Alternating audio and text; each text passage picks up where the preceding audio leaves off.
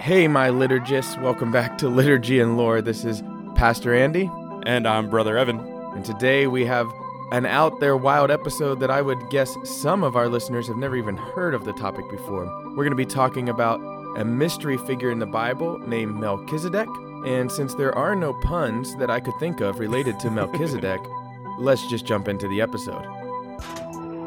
Hey guys, welcome back to Liturgy and Lore. This is Pastor Andy, as always, with Brother Evan. It's good to be back with you. Brother Evan, how you doing? I'm doing well. It took us 20 episodes deep till we finally got you stumped on one of these with no pun. So Are we really 20 in? I think this is, if you don't include our teaser, we're at 20 episodes with this one that's dropping. A big milestone. So, yeah. Okay. That's exciting. I am in a good mood with that. I'm excited to have you back on the show. That was going out of my comfort zone with last week's that dropped. It was a lot of fun. I enjoyed it. I look forward to doing some future creature features, but it'll be good to get you back in the driver's seat and get me back as a co-pilot on this one. Well, I think you did great last week. It was pretty awesome listening to it. I was walking around. I was in Richmond all week for seminary again. Shout out to Grimkey Seminary.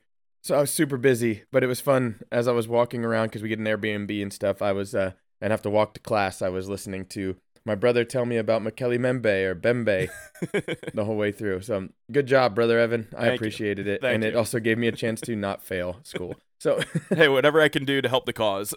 Yeah, and since we're talking real quick about my seminary, the pretty fun story. Well, one, while we were there, a bunch of my fellow students, my classmates, were I was wearing the teaser swag, and I wore some of it to seminary.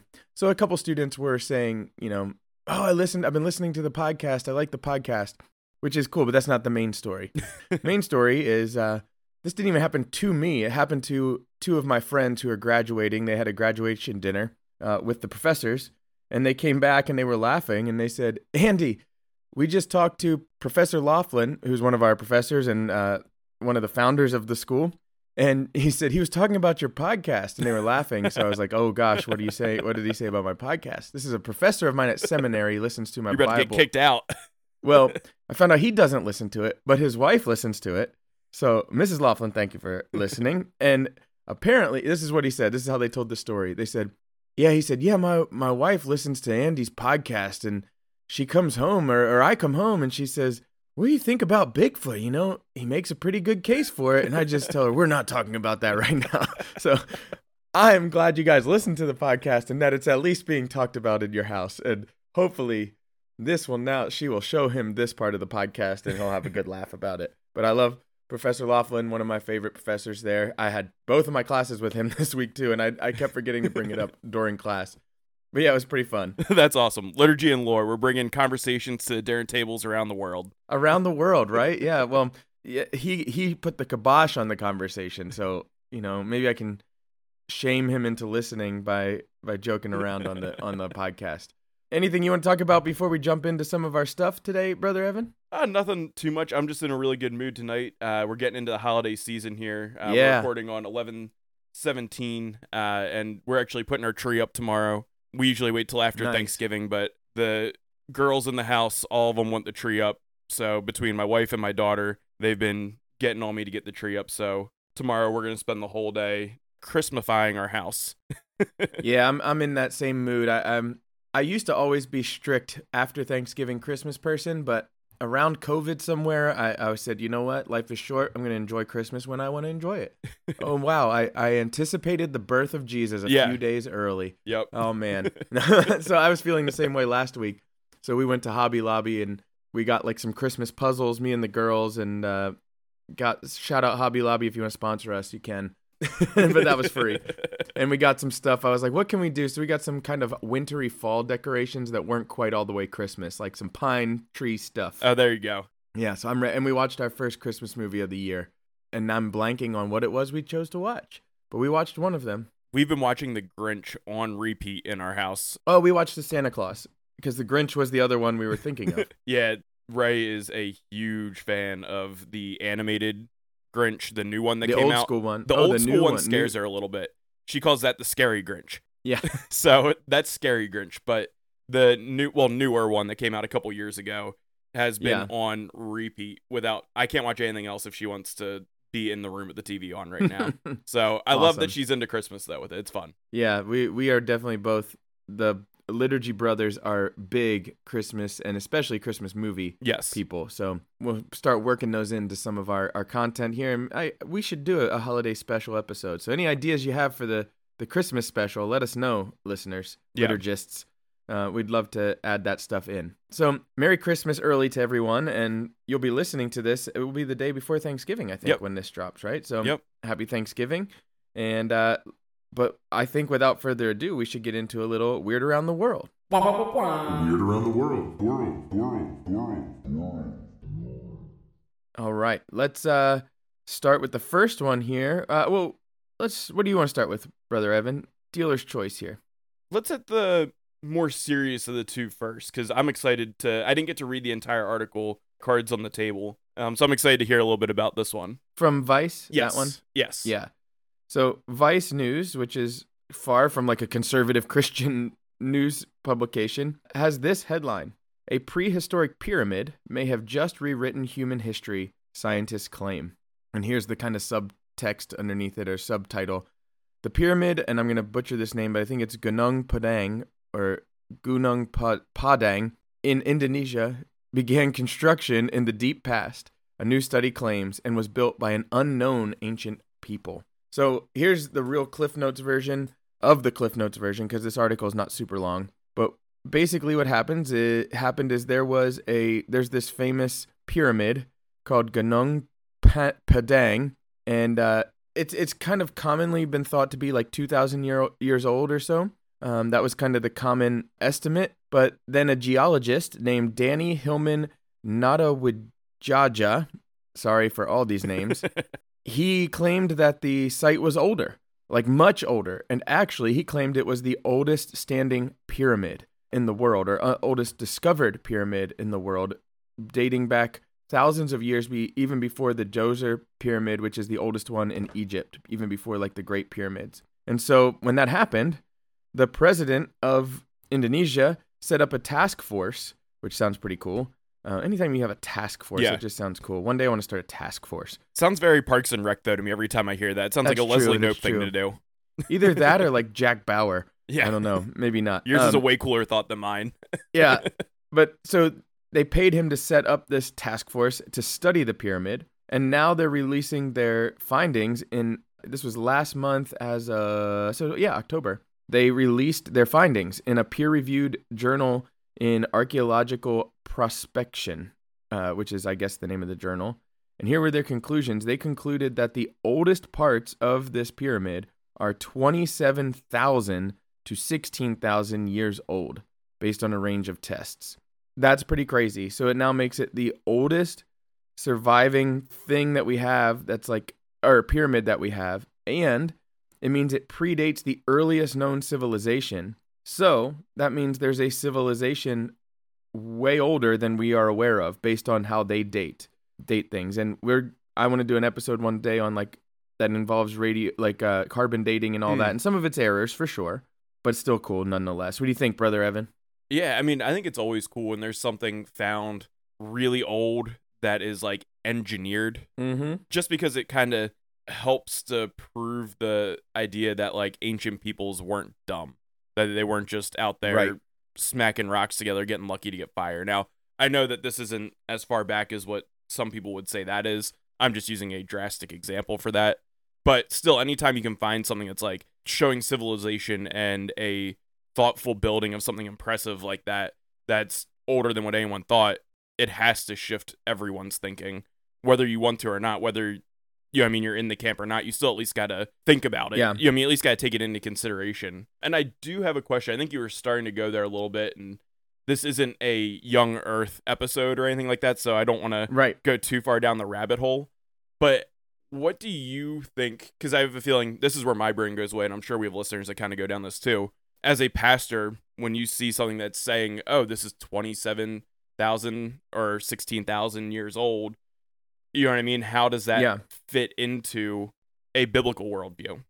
Or like a Young Earth worldview, I should say. Sure. Without making it the Young Earth episode here. Yeah, that's why it's kind of a loaded question. I am a Young Earth creationist personally.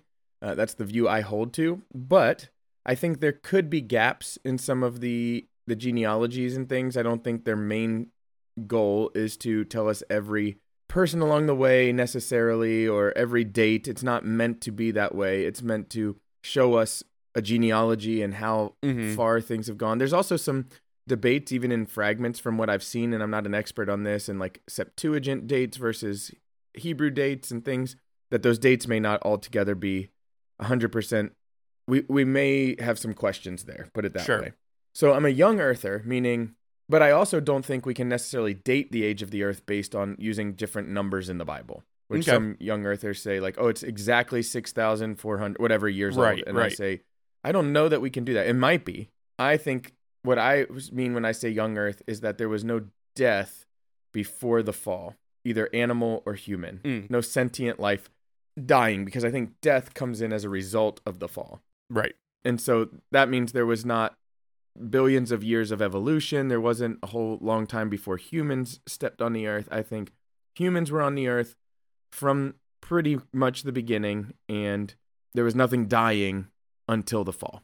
So that's what I mean by young earth. And I mean, probably 6,000 years to maybe, I don't know, a number, 20. Yeah. I'm just throwing a random number. Right. What I mean is it's not billions of years old, in my opinion. And that's like the key in your head. Yeah, right. That's the key in my head that I look at it from. So could it be 27,000? I guess so. I have that hard to believe, but what I do think it shows is because if we're dating these things, and I think it does show that there was an advanced old civilization that is kind of lost to, or maybe not lost to history. My view of reading Genesis is that was pre-flood, that there was like a golden age pre-flood, or pre-Babel, Tower of Babel. There was some things going on this planet that seemed to suggest some pretty high levels of technology in Genesis. And I'm like, hey, maybe this is them. So that's my short answer, but not all that short answer. Yeah, I knew that was kind of a loaded question to ask, but I feel like that's when you're looking at dates and that sort of thing, especially when we're looking at things from a Christian perspective, and our audience knows that. Just a question I wanted to have you dive into a little bit. Yeah, so this is a cool article. I think it's interesting. This particular pyramid, I believe, based on the picture and what I remember of the name, is one of the ones, if anybody has seen Graham Hancock's Ancient Apocalypse on Netflix, he talks about this site in that show, which is a great show, by the way. I'm sure there are I know there are a lot of inaccuracies and things that are taken out of context, but I'd rather people watch something like that and get their mind expanded to alternative views of history than not watch it, because there's nothing harmful in there, in my opinion. Wow, we were all over the place on this article. Yeah, I mean, that's, I think, the exciting thing when something like this is found, because it does open up a lot of conversation in a lot of different directions that you want to go. You want to go with it, because it might make someone think differently about, just a lot of different things with building and civilizations and who lived where and how old they were. You know what I mean? That's really cool.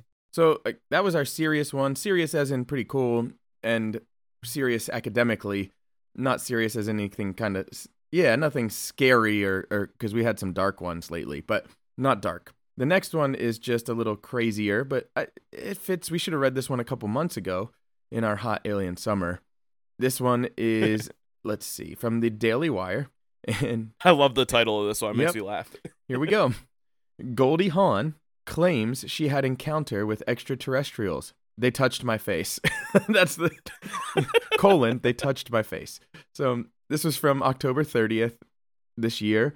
And it's exactly what it sounds like. There is a story in here about Goldie Hawn, the actress, and she told a story about how when she was 20, she thinks she interacted with aliens. I don't know how else to say it. She said she was taking a nap during filming, or as a dancer. That's what she was, and it was rehearsal. So she took a little nap in her car, and all this stuff started happening to her. She had her ears were ringing. She saw all these 2 or 3 triangular shaped heads staring in the window of her car. They sound like grays, as she goes on to describe them. She was paralyzed. She had an episode of sleep paralysis. And then she says, she goes back to all the other kids and she's telling them what happened. She thinks it was a dream. And then she says, oh my gosh, I think I made contact with outer space. Thought it was a dream. And then other people were telling their stories.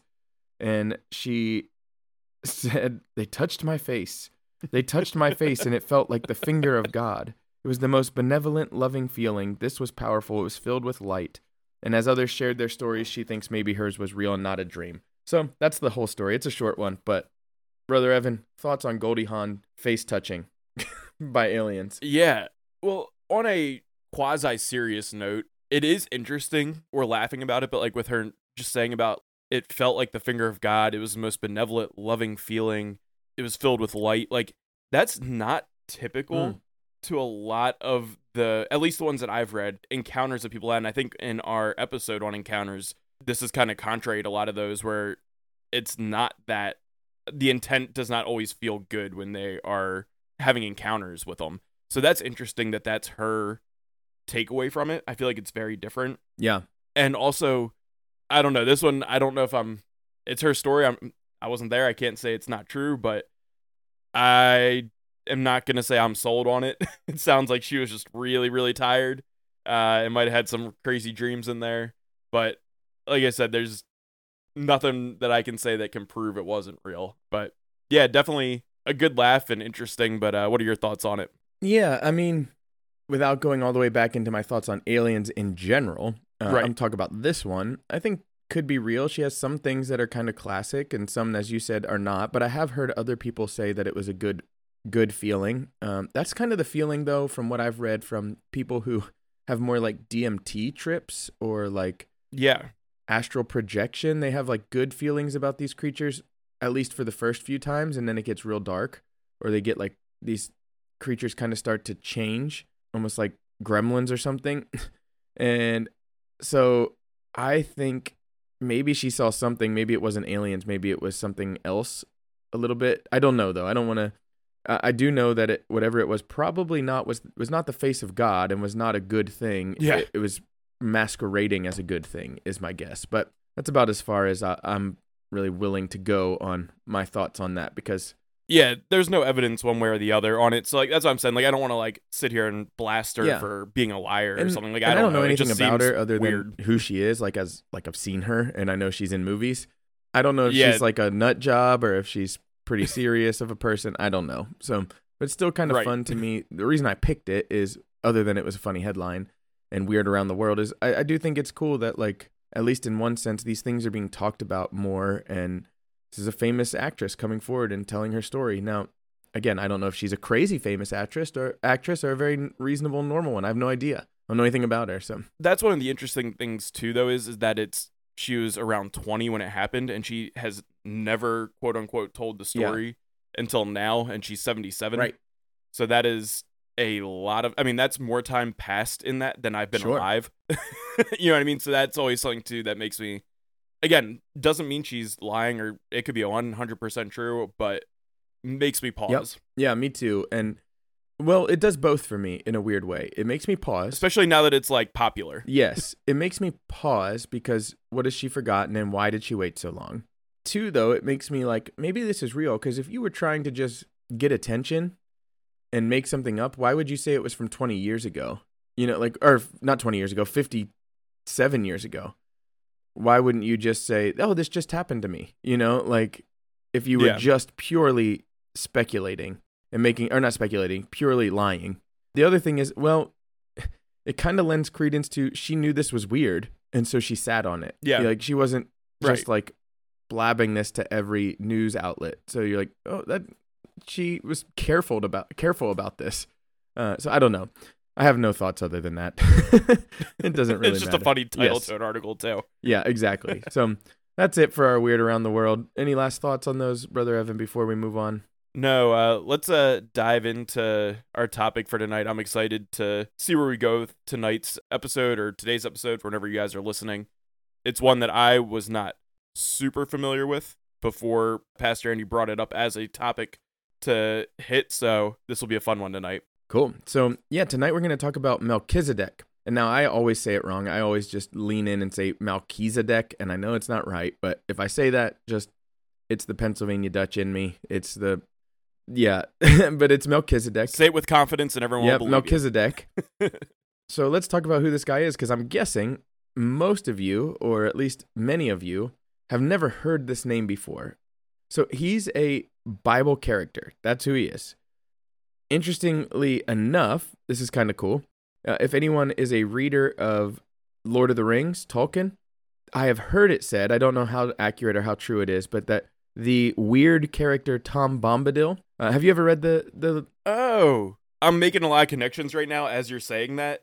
Like, that, yeah, I'll let you keep talking, but yes, I am familiar with Tom Bombadil. And my mind's kind of being blown a little bit right now as you're saying this, and you haven't even said anything yet. Well, the idea that Tolkien wrote Tom Bombadil, he wanted to put a Melchizedekian type character into Lord of the Rings. So if you've read those books, you already have an idea that Melchizedek is this mysterious character.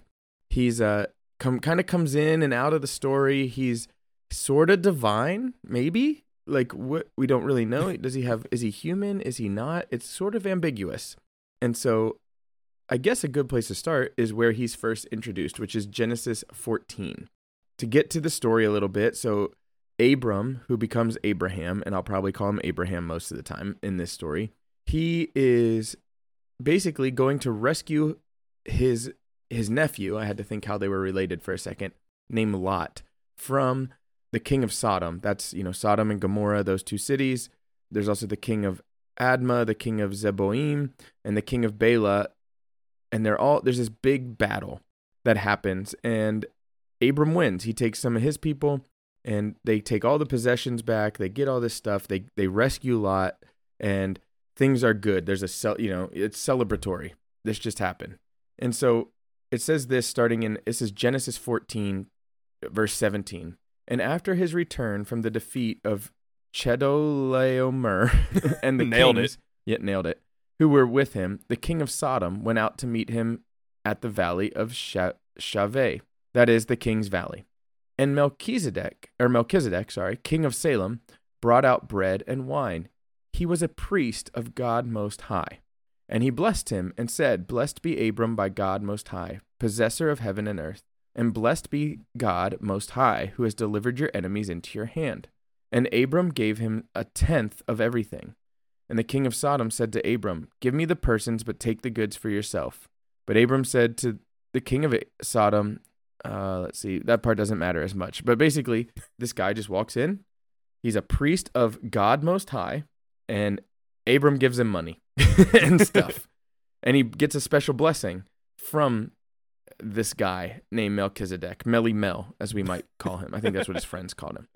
So, and that's it. He pops in and he pops out. So what's weird about that? Well, other than he just shows up, almost all of the characters in the Old Testament, especially in Genesis, when they're introduced by way of their family. Okay, so they're introduced like, this is this person's son and this person's son and this person's son. Genealogy kind of stuff, right? None of that happens with Melchizedek. He just pops in. Like, there's no intro, there's nothing. It just says, this king of Salem comes out and brings bread and wine. And he's a priest. So he's also a king and a priest, which isn't super normal. But here's what's really crazy about it. The priesthood hasn't been introduced yet. Yeah. Right? Like, so were there pagan priests at this time? Probably. But this is not a pagan priest. Right? It says it's a priest of God the Most High. It's a priest of Yahweh. And he's the king of Salem, which is Jerusalem. So that's what his title is. He's the king of Jerusalem, or Salem. Right. Peace. Shalom. It's the same word. And so this is a passage that rightly kind of boggled the minds of rabbis and scholars throughout kind of the history of the Jewish people, right? They're like, who is this guy, Melchizedek? And he disappears again. There's no end to it. He just kind of goes away. You see the Tom Bombadil. Yeah, they kind of show up, celebrate with him. He brings them wine and bread. They give him tithes, and he blesses them, and on their way. Yeah, in the words of the great classic Cotton Eye Joe, where did you come from? Where did you go? Where did you come from, Melchizedek? Right? Like, it doesn't ring as true. Man, I feel like you could have used that as your pun or something in the beginning. I should have. Yeah, man, we missed it. Missed opportunities. We also know that his name, Melch, is like king or royal or royalty. And Zedek is righteousness or righteous. So he's the king of righteousness, or the righteous king.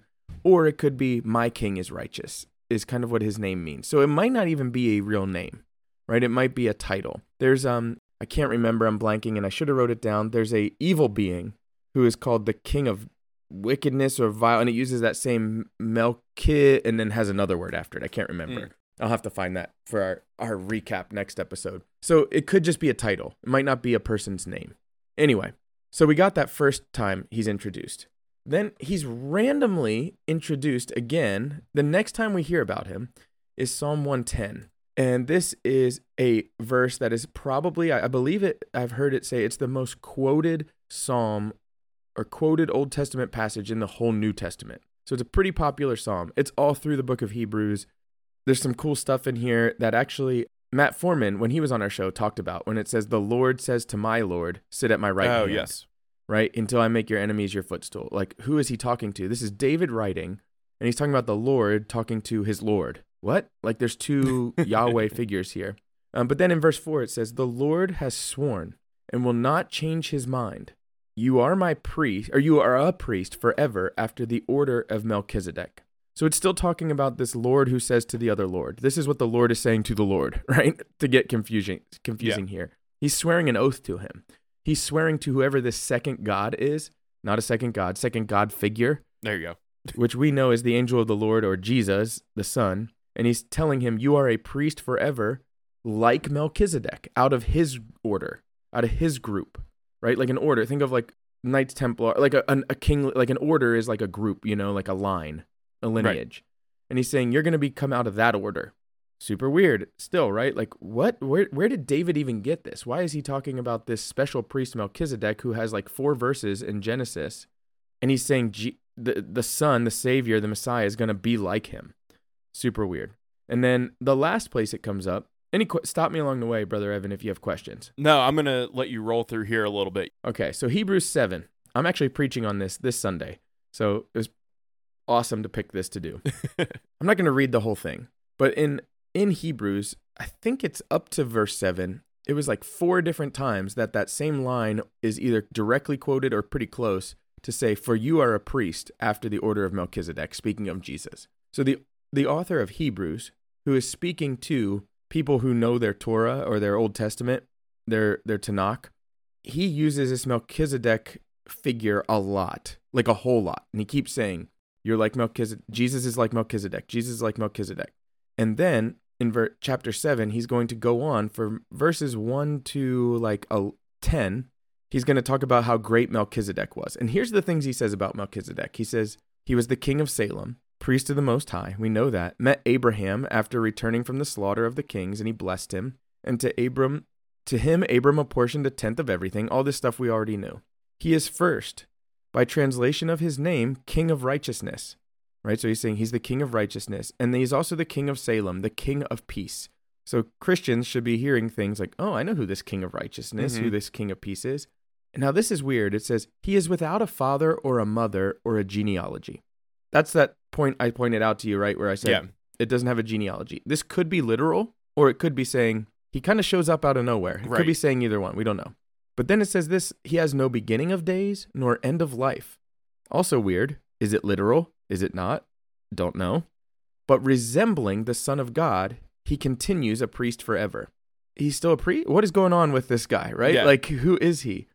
Lots of cool things going on here. One of the things that's crazy is the Son of God comes after him, like chronologically in the story, right? At least Jesus does.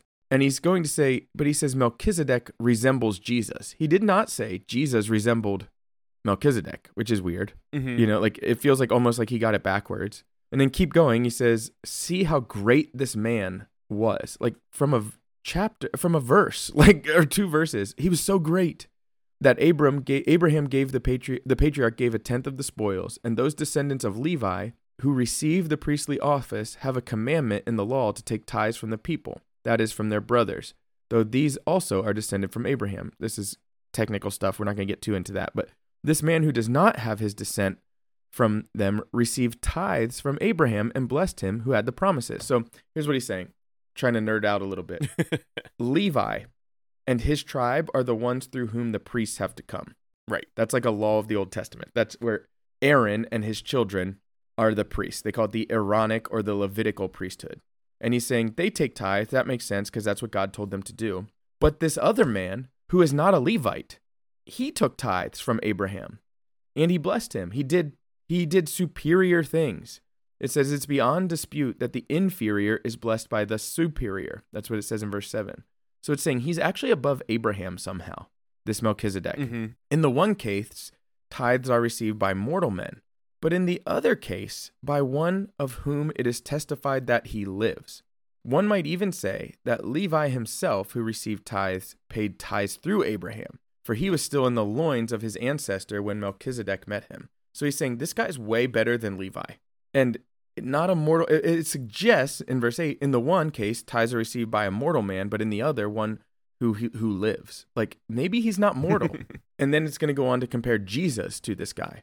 So any questions so far? That's who Melchizedek is. Like, he's this weird character. Yeah, no, I'm trying not to ask too many questions because, like I had said right before we got into all this, I knew the character, but didn't know anything about him. It was kind of one of those verses I just glanced over and never put a lot of thought into.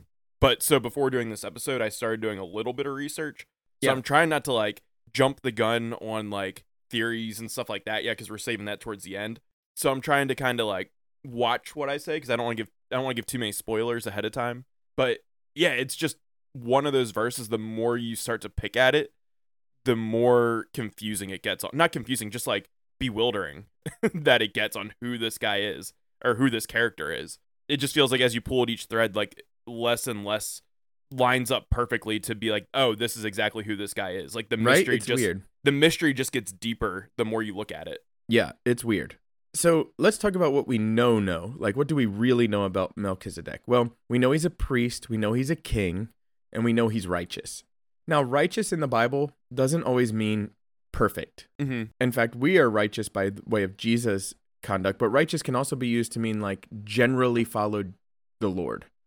It can mean that, right? It doesn't mean perfectly righteous. So it could mean that, it might not. But we know that he was a righteous priest or a king of righteousness. We know that he's somehow greater than Abraham, at least in some way. Now, you can be greater than someone in lots of different ways, right? Like, I'm greater than you when it comes to age, right? Like, I'm before you. You could think I'm your elder. Right, I'm your superior in seniority. But like, if it came to math, you are greater than me. Like, you're much better than me at math. It's your job, all that kind of stuff. How is someone greater? It could be lots of different ways. We don't totally know.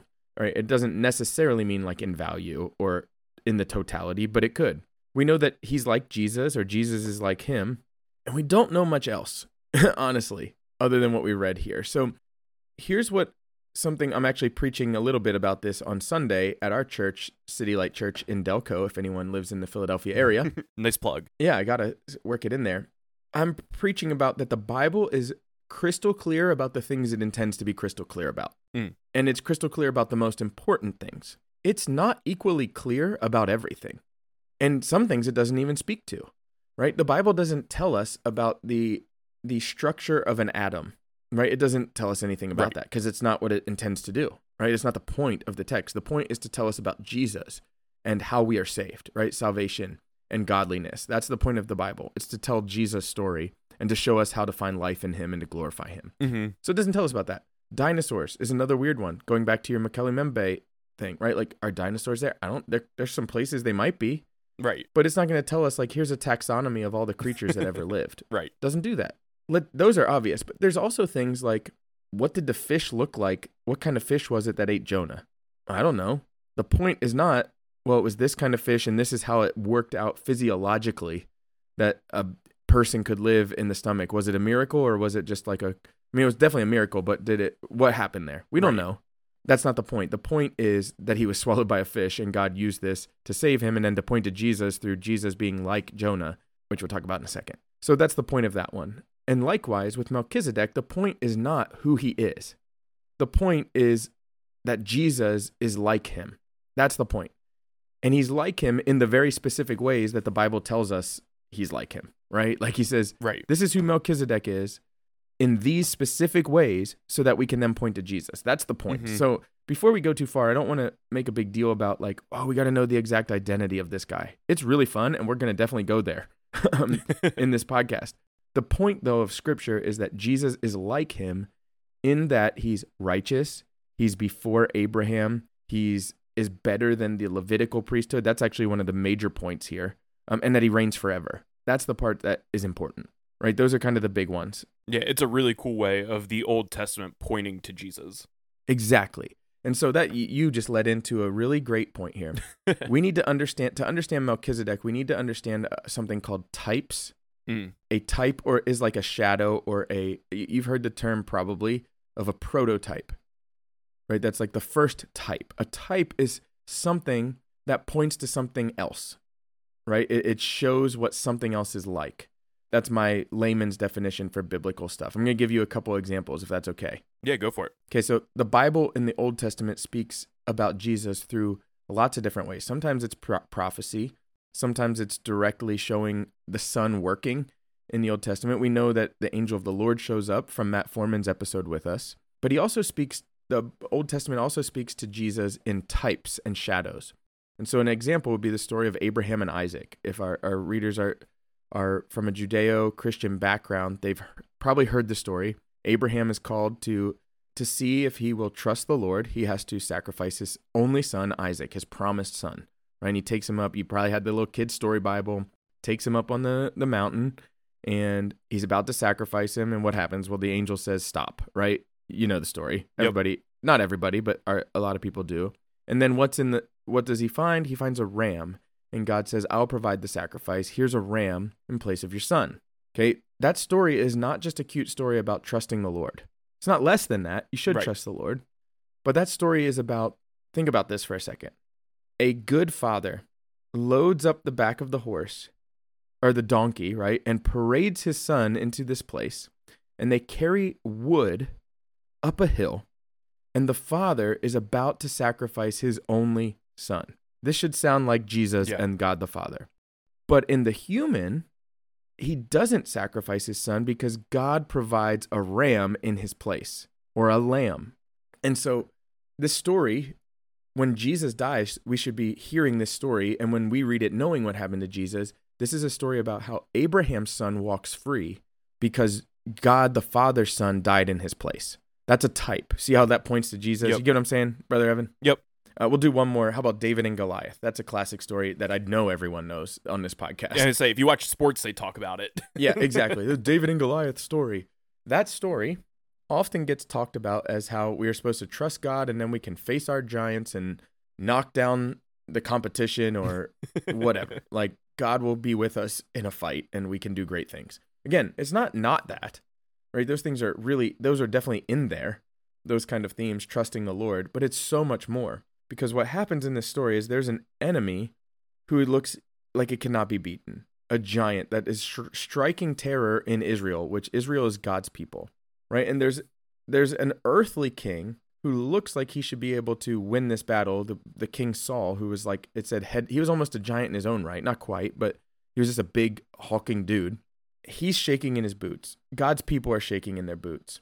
And then a shepherd comes along, stands in the place of God's people, and conquers an enemy that they had no chance of conquering on their own. I'll take it even a step further.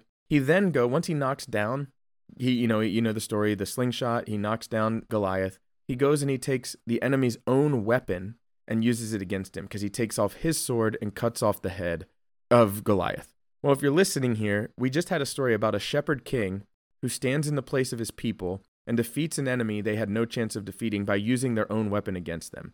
That's Jesus, right? Like, he stood in place of his people. He defeated the enemy of sin and death, using death on a cross to defeat them, right? And he was the king nobody expected, whereas all of our best works are like Saul, can do nothing against God. So that's a type. You tracking? I know you already know this because you had a really good pastor for a few years in Delco. I was his pastor for a few years.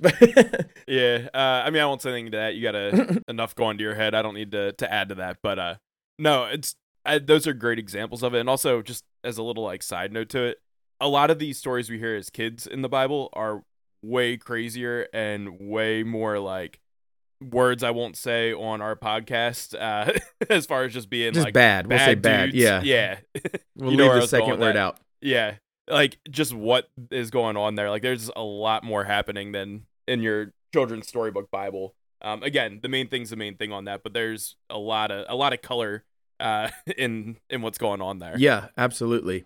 And so Melchizedek is meant to be a type for Christ in the Old Testament. And that's the way the author of Hebrews uses him very heavily. I think I can go back now and read the second part of Hebrews 7 when he compares Jesus and Melchizedek. It says this, "Now if perfection had been attainable through the Levitical priesthood, for under it the people received the law, what further need would there have been for another priest to arise after the order of Melchizedek, rather than one named after the order of Aaron?" Because it's important to know, this is not aside from the text, Jesus is not a Levite. So he doesn't have a claim to priesthood through Aaron, which is kind of a big deal. It's actually something I've heard that some of the early Jewish converts to Christianity had a problem with. Like, you're saying he's a priest, but he's not even a Levite. So going back in the text, it says, "For when there is a change in the priesthood, there is necessarily a change in the law as well. For the one of whom these things are spoken belonged to another tribe, from which no one has ever served at the altar." He's saying things changed up here, and because there's a new priest, the old law about it having to be a Levite doesn't apply. And he says, "For it is evident that our Lord was descended from Judah, and in connection with that tribe, Moses said nothing about priests. This becomes even more evident when another priest arises in the likeness of Melchizedek, who has become a priest, not on the basis of legal requirement, blah, blah, blah, blah, blah. For it is witnessed of him, you are a priest forever." Oh, sorry, that was actually important. I shouldn't have blah, blah, blah that. He says you became a priest because of the power of an indestructible life, because he beat death. He says, "For it is witnessed by him, you are a priest forever after the order of Melchizedek. Melchizedek. For on the one hand, a former commandment is set aside because of the weakness." And it keeps going on just to say Jesus is better than the Old Testament priests for so many different ways because he's like Melchizedek. So the whole point of Melchizedek in Scripture, at least the primary, was to set the tone for what Jesus was going to be like. Any questions about all of this so far? Because all we really have left are fun theories about it. Yeah, I say that's what I'm like getting excited to get into. But I will say too, just so you know, after you had throw out there how I had such a good pastor in Delco for a few years, I'm leaving in all those awesome mouth noises you were making and stumbles in there. Yep, I'm leaving them in the recording. That's fine. Got to bring you down a few pegs. That's fine. I was talking about Pastor Matt. Oh, he was at that was in Manayunk, but sorry, my bad. So let's get to what you all want to come for. That's the true good stuff. Goodest. Wow, yes. Man, I'm really on point today. Is that he's like Jesus is like Melchizedek. Melchizedek is like Jesus, and that's really fun. I don't mean to say that's not fun, right? But it's okay. I think it's actually good to sometimes speculate about the things the Bible isn't quite as clear on, as long as we remember we're speculating. And keeping it within the confines of what the Bible says. 100%. Not wandering outside of right. that. As long as we are within what the Bible says, I think it's actually it's a way that we grow in our imagination of how great God is. For instance, like, I don't think we think of heaven enough as Christians. I want to know what heaven's going to be like. The Bible gives me a lot of things, but a lot of it's unclear. I want to meditate on what it might actually be, like how crazy it might be, like how awesome is the new life going to be like. That speculation's not bad. And so we're going to speculate a little bit about who this Melchizedek guy might be. And again, here's the big 1,000-foot disclaimer. These are all speculations. So if anyone tells you any of these is the answer and like a litmus test for Christianity, they're wrong. Faithful Christians believe various versions of this. So let's jump in. The first and probably the most common, or one of the most common theories, is that Melchizedek is just a human king. I think this is the most boring one, but it's out there. Yeah. Right? And it fits somewhat. Right? He's just a human king that loved Yahweh, and who says there weren't priests before Aaron? Right? Like, that's kind of one of those things the Bible's silent about. It's just the first priest we know of. Right. I had a professor at my school one time use Melchizedek to say, because I said, what was like before the law is given and before the Torah is written, how were people worshiping Yahweh? And he said, well, it seems like they just knew that they were supposed to give sacrifices to him. If you look at like even Genesis, I think it's 4 is Adam and Eve, or not Adam and Eve, Cain and Abel. They're giving sacrifices, right, to the Lord. And it almost seems like they just knew to do that. There's not like a command, hey, give some sacrifices. You know what I mean?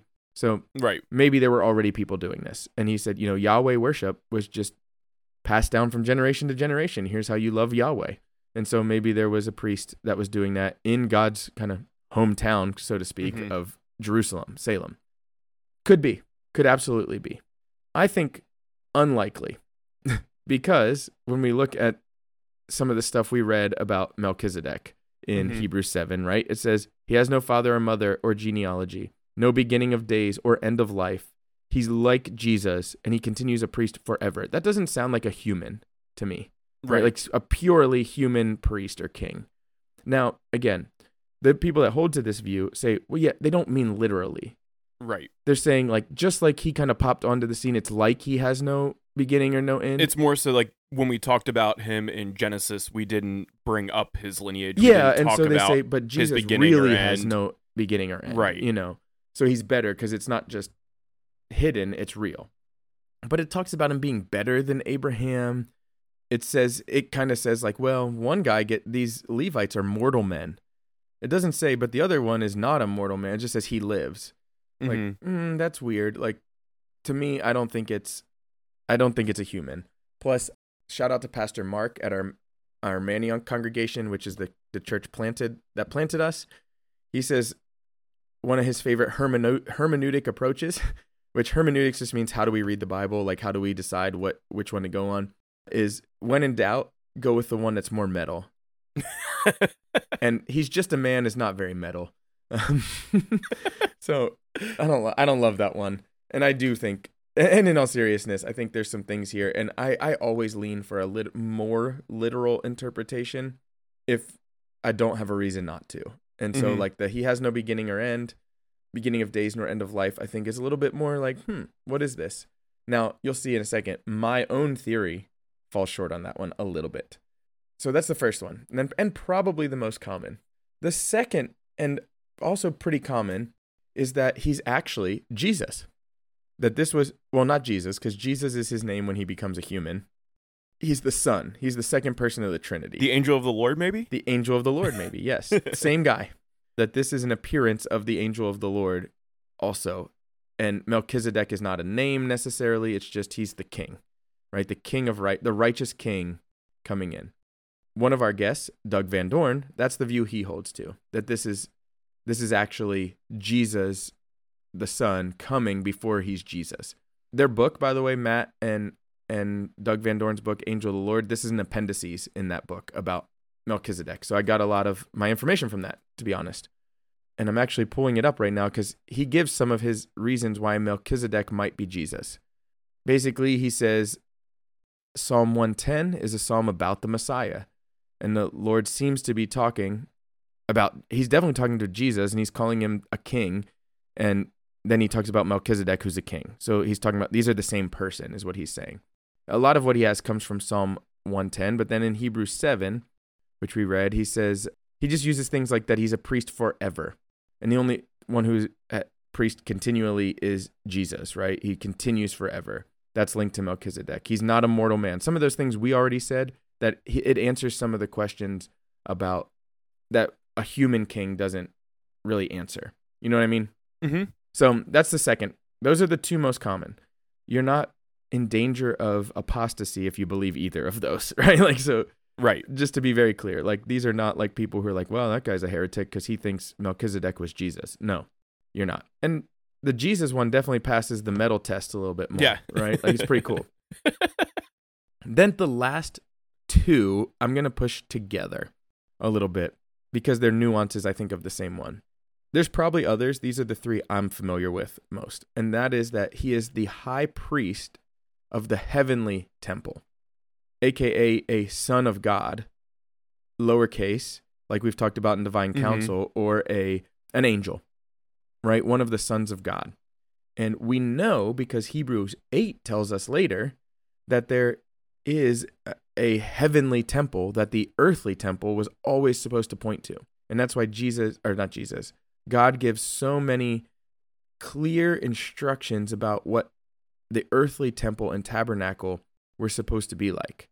It says this in Hebrews 8. It says, they serve, he's talking about the priests, a copy and shadow of the heavenly things, For when Moses was about to erect the tent or the tabernacle, he was instructed by God, saying, "See that you make everything according to the pattern that was shown to you." Basically, he's saying he had to make it perfect because it was supposed to look like the one in heaven.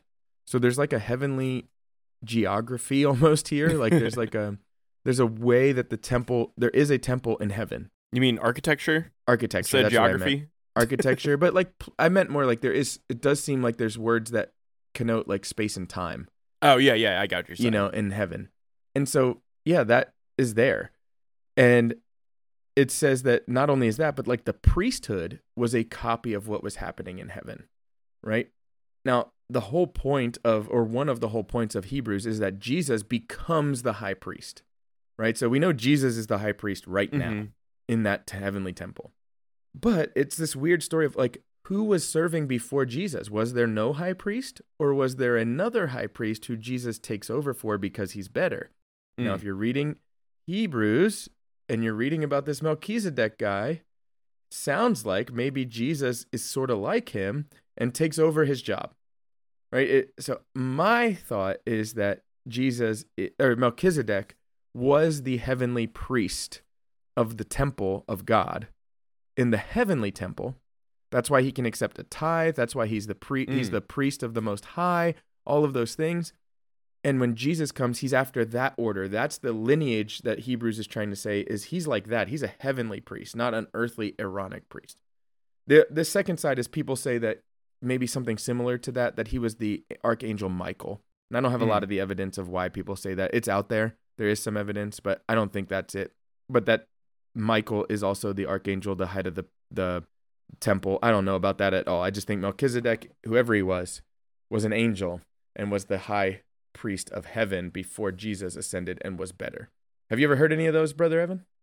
So I've definitely heard the first two, and then the third one I think I've heard, just not going as far, if that makes sense. Just kind of ending with like that he was an angel or like a heavenly being or something like that. So maybe not the full way to being the high priest in the heavenly temple. Well, he almost has to be a priest, or he definitely is a priest. So if you say he's an angel, what's he a priest of? I think it's the heavenly that's what temple. I mean. Like, I just don't think the thought went that far, because I don't know if I've ever actually heard that one. I think that's I've heard it in pieces, I guess, because that's kind of where my head lands.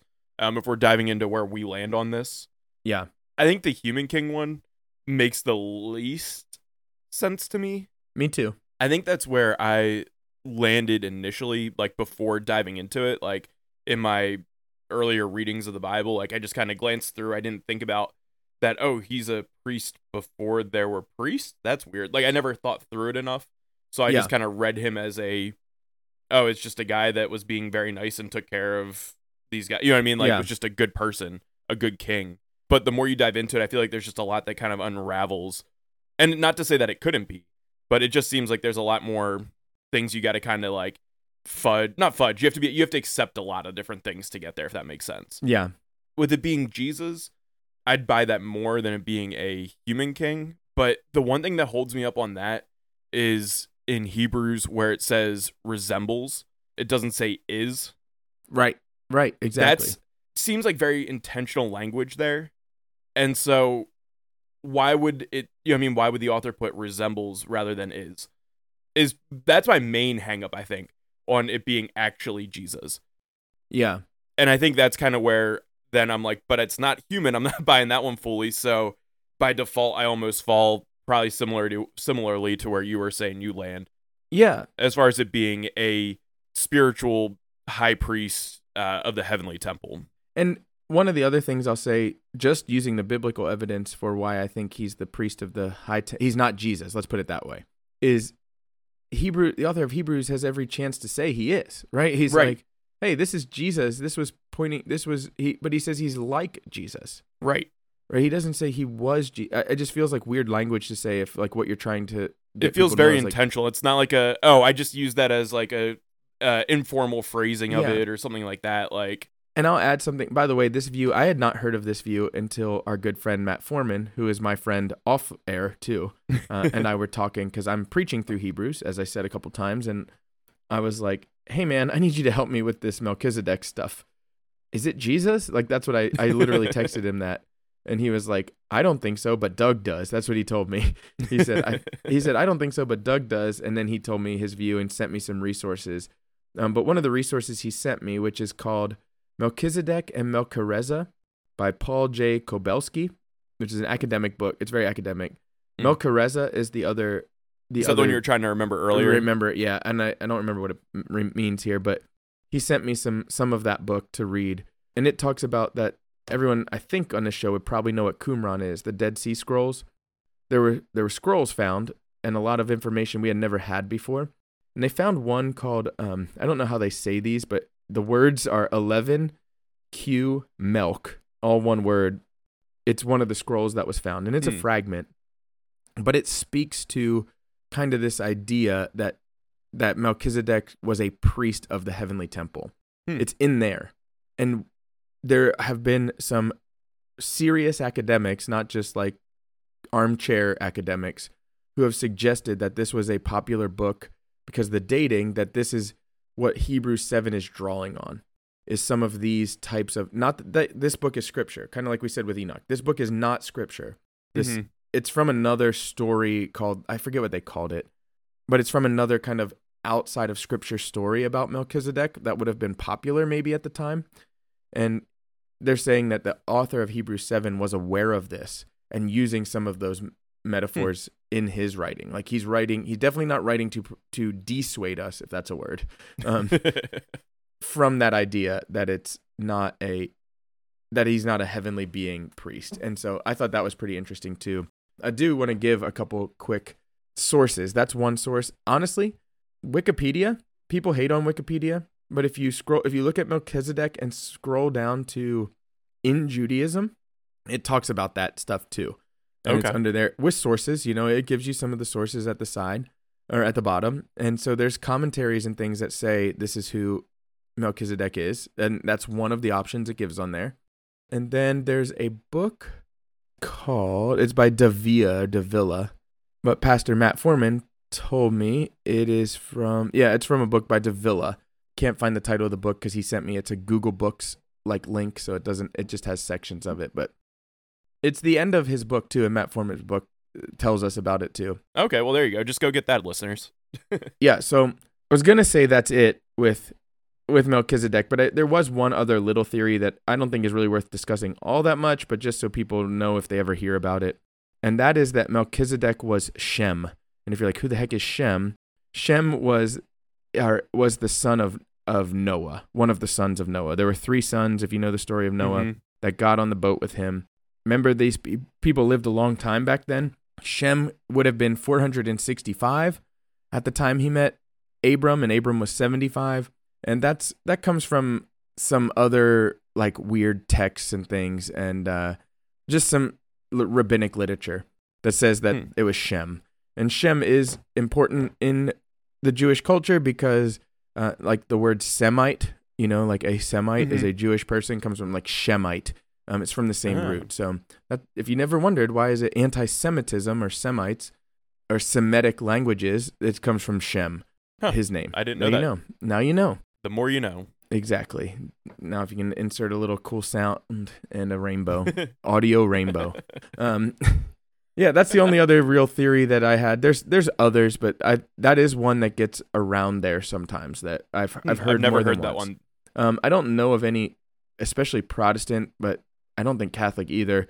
Christian scholars that take that very seriously. That it's Shem. Yeah. Any thoughts? Last thoughts on Melchizedek for you, Brother Evan? Just to kind of point out, and I don't know if drive home is the right phrase for it, but it's what I'm going to use. It's just kind of cool to see, like, this is a super Bible-heavy episode, which we do from time to time, and they actually tend to be some of our more listened to episodes, but it's just kind of cool to see how weird the Bible gets with some of the stuff. Like, right. It can compete with, like, the Bigfoots and the aliens of the world as far as, like, what is this? And nobody agrees exactly on what it is, and there's, like, all this mystery around it, and it's from a few verses. Like, it's not even that many verses in Scripture. Yeah. And, I mean, we put together an episode that's maybe a little over an hour, and you could go way deeper. I mean, you have whole books and stuff on it. Yeah. And it's just really cool to see, and, like, just kind of a plug for, like, read your Bibles. Exactly. Whether you're a Christian or not, Even if you're not a Christian, there's a lot of interesting, weird things in there. Yeah. So check it out. Read your Bible. It's awesome. Yeah. Like, even just from a, like, mysterious, wonderful type of viewpoint on it, it's really cool stuff in there. Yeah. And it's, it's kind of crazy. You can tell we talk about this stuff a lot because, like, we kind of just not skipped over because it was where we landed, but, like, this is an angel who ministered before God, who came to the earth and met a human out on, like, a battlefield and, like, took some bread and wine with him. And then Jesus later takes over his spot. Like, that's weird, like, and there's a temple in heaven that's doing whatever, whatever we're doing on the temple on earth in some sense, like, because it says this was given to you to show you what's going on up here, but I don't think they were killing I don't know. Like, it's just weird. Like, what is exactly happening here? And we know that it pointed to later where Jesus would be the sacrifice that's made for the sins of the people, not a blood of goats or whatever other sacrifice it would be. It's just weird. It's cool. And as always, we want you to not get hung up on these things. We do these. Right. We talk about these things because they're interesting. They're fun. They get us into the Bible. But we really want our listeners to just like we said earlier, the Bible tells us the main thing. We want to keep the main thing in our lives. These are fun to talk about. This is an hour episode of your week, but spend most of your time looking at Jesus and seeing that whoever Melchizedek was, Jesus is better and greater and lasts forever. And that's who Melchizedek pointed to, right? Like, so don't get hung up on the sign. I heard a pastor say that before. Like, nobody drives to Orlando to take a whole bunch of pictures of the Disney World sign, right? You might take one, but you go to Disney World, you go to Orlando to go to Disney World, not to go to the Disney World sign. Right. So it's likewise, don't go to the Bible to obsess over Melchizedek. Go obsess over Jesus. Yeah. So just wanted to add that there. Anything else on the topic of Melchizedek, Brother Evan? Just one other thing I want to say to it too is just like with the human king version theory and stuff like that. Like, I think that's just the view I used to always take on a lot of things in the Old Testament. Yeah. And the more we do this podcast, I'm finding that those are the views that I tend to shy away from more. And it's just kind of interesting to see how supernatural the Bible really is in a lot of those things, and like my view on how the spiritual world interacts with our physical world. It's just been kind of a cool journey for me being a part of the podcast. I know how I read the Bible, and just kind of, again, it adds color to it. It's not changing what I'm getting out of it as far as the gospel. Sure. But it's just kind of shifting my worldview of how I read the Bible and how much more that's actually being added to it and more I'm taking away from it. So that's just been a really kind of side note of my own personal journey in these last 20 episodes we've done. Yeah. And I'm glad to hear that because that's part of my goal in this episode is to get, or not episode, this whole podcast is to get people to think of things a little bit outside the box, to kind of realize your assumptions. We have assumptions, or the fancy word is presuppositions, things we already believe that we don't know we do. And just know that you have them. You have a slant. You have a bias in a certain direction, whether you realize it or not. For most of us as Western 21st century people, it's a very humanistic, naturalistic slant that we are probably leaning into. And so if I can get people to listen and read the Bible with a little bit more of a supernatural lens, that's a small win for me. Obviously the win is to get you to love Jesus, but also, that's a start. If we see that the Bible is very supernatural, and that's probably the reality we live in, is a much more supernatural reality than we can see. It's been cool. It's been really cool. But all that to say, though, thanks for being back, Pastor Andy, this week. It was nice to kind of sit back and be a little bit of a student. Yeah. Well, I'm preaching this, so like I said, I actually had a lot of info on this one, more even than normal, because I got to read a lot of this stuff for my quote unquote real job, right? Like my day job was reading this stuff this week and last week, and I'm doing a lot of study in Hebrews right now. And again, give some shout outs here. Check us out on citylightdelco.com is our church website. You can listen to all my sermons on there. Not promise they're all great, but they all point to Jesus. I'll give you that. There you go. Yeah. And so you can listen to what we've been saying about Hebrews. Also, just remember our podcast social media. Facebook is kind of the primary we've been living on lately. Liturgy and lore. No ampersands on anything. That's like we can make a t-shirt. No ampersands. And same thing on Twitter. You can tell your friends about us. You can email us at liturgyandlore gmail.com. Ask us any questions. Keep an ear out for the merch that's coming out. I got some good responses from it in the test run, wearing it around seminary. So yeah, I'll give one more shout out. Why not? We're giving shout outs. Check out Grimkey Seminary if you want.